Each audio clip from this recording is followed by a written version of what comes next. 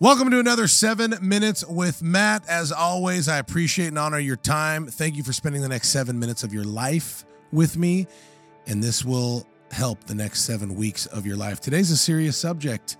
It is my depression confession, because I battled depression, and odds are that 20% of my listeners right now are battling depression. This is a fact. We just surpassed 8 billion people on the planet, and 1.75 billion people suffer from depression. So the first thing I want to say is you are not alone. And I think by now it's so out there that you know that you're not alone.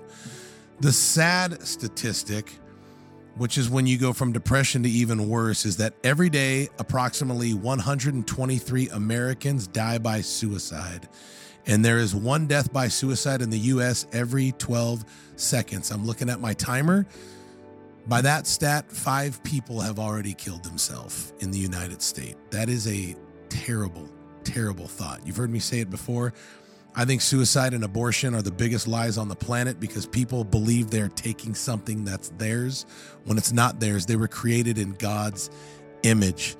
And when they take life out of the world, they rob the world of what God put inside of the world, regardless of how they got here. But here's what I want to talk about. My depression confession started in 2001. It started as anxiety. The anxiety didn't go away. The anxiety was built up from lack of sleep, from stress. My mom was sick, and I didn't know what I was going to do with my life. I was never very successful off of the football field, and it was pretty clear that I was not going to be a professional football player, so I didn't know what I was going to do. And I was scared, and I suffered from depression. I took antidepressants for 9 months, and every time I took one, I hated it. It made me feel better temporarily. It helped me sleep. So I am not against science and drugs and antidepressants. I think they can help, but I am not a fan of living and staying on those. When you get on, the goal is to get off. For me, the goal is not to get another one and then another one and then another one, and that medicine's not working. We're going to the next one. Listen, you're going to stand on the word of God, and I'm going to point you to a couple scriptures that I really hope encourage you, because depression is all about the mind. And the devil, or I'll just say, first of all, the Holy Spirit always speaks to your spirit. And for those of you listening on Spotify and Apple and the other ones that can't see me, I'm pointing to like my stomach, pelvic area. This is your spirit. This is where God speaks to you. The devil attacks your mind. I'm pointing to my head now, your mind. So you got your spirit down here, you got your head up here. One is God, one is the enemy. What's between your mind and your spirit? It's your heart. And once one of those, whether it's good or evil, God or the enemy, gets in your heart, that is what rules you. If depression has gotten in your heart, it rules you. If God has gotten in your heart and you're experiencing depression, God rules you, and depression is part of your past, not your future. Don't own it.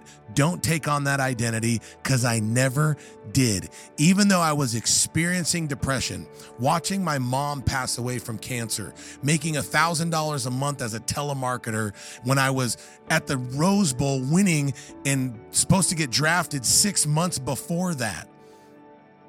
I had my whole future, my whole life, what I thought my life was going to look like. The world was robbing my dream.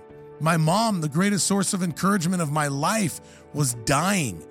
Football, the only thing I wanted to pursue and the only thing I was good at, because you guys hear me make the joke, and I say it all the time, it's true. I graduated with a 1.96 GPA. Like, I was not a good student. I didn't care about school. I was there to play football. And now looking that football's not going to work out for me, dude, I was freaking depressed. This is my depression confession. And I got on an antidepressant, and every time I took it, I didn't like that I was taking it. I felt mentally weak that I was taking it, but I felt, in a weird way, it's kind of like an oxymoron, but like I felt mentally better because I couldn't freaking sleep, and those helped me sleep. But every time I took one, I would say, God, I thank you that you're helping me. I'm getting better, and this is part of my past, not my future. I want to point you to and eventually, listen, I weaned off of those medicines, and thank you, Jesus. It has been 22 years since I've taken an antidepressant. My last antidepressant I took was 2001. So again, I'm not against antidepressants, but I don't believe you should, I want to be careful with my words. I don't believe God's plan for your life is to live off antidepressants. I believe he has bigger plans for you. And that shouldn't condemn anybody. That should give people hope that God has more for you. Don't feel guilty by it. I am not throwing guilt or shame at you. I'm trying to give you a hope that that could be part of your past, not your future. This is in 2 Timothy 1, verse 7. For God has not given us a spirit of fear, but of power, love, and a sound mind. Power, love, and a sound mind. I Googled from the Health Central what causes depression.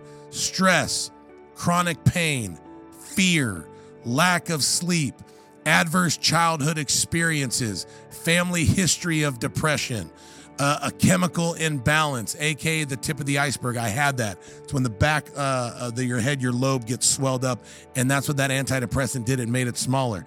But the whole time, it was all fear-driven. It was all based around fear. If you're battling depression right now, you could think of the thing, what makes you afraid?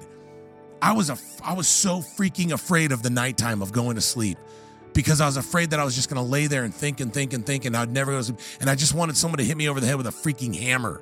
I didn't want to live, but I didn't have the freaking guts or the belief to take my own life. But I didn't want to live. I would have never killed myself, at least not in that current state, but I didn't want to live. I was so freaking afraid. And for me to be around so many people and love people and my personality, dude, at that point in my time, I hated being around people. It scared the crap out of me. But I would stand on this. My mom would read this to me. For God has not given you a spirit of fear, but of power, love, and a sound mind. It makes me want to cry. But I was just afraid of my future, and I wasn't sick or anything. This woman was dying of cancer and had zero freaking fear. And that encouraged me, I mean, more than I could ever imagine. I watched a woman go through most people's biggest fear, and she had none because the Christ inside of her was bigger than the fear that surrounded her. This is in 1 John 4:18. There is no fear in love, but perfect love casts out fear, because fear involves torment. Fear involves torment. God doesn't allow, cause, or put fear in your life. Fear is the opposite of faith. Faith is the currency of heaven. You can feel fear. Yes, you can, and be a believer. Be blood-bought, sold out to Jesus Christ, and still feel fear. But remember this, Rex Crane taught me this. You are never what you feel, you are always what you decide. So if you're battling depression right now, renew your mind with the word of God and don't settle for depression in your life, because God has a bigger plan and he doesn't need to use depression to get glory. He'll get the glory through your victory, as he always does. I hope and pray this helps somebody today. I love and appreciate our listeners so much. Thank you. There's so much more I could talk about this. I mean, this is a whole podcast in itself, Eli. But as of right now, we're going to keep it to 7 minutes with Matt. Thank you so much for joining me. God bless you.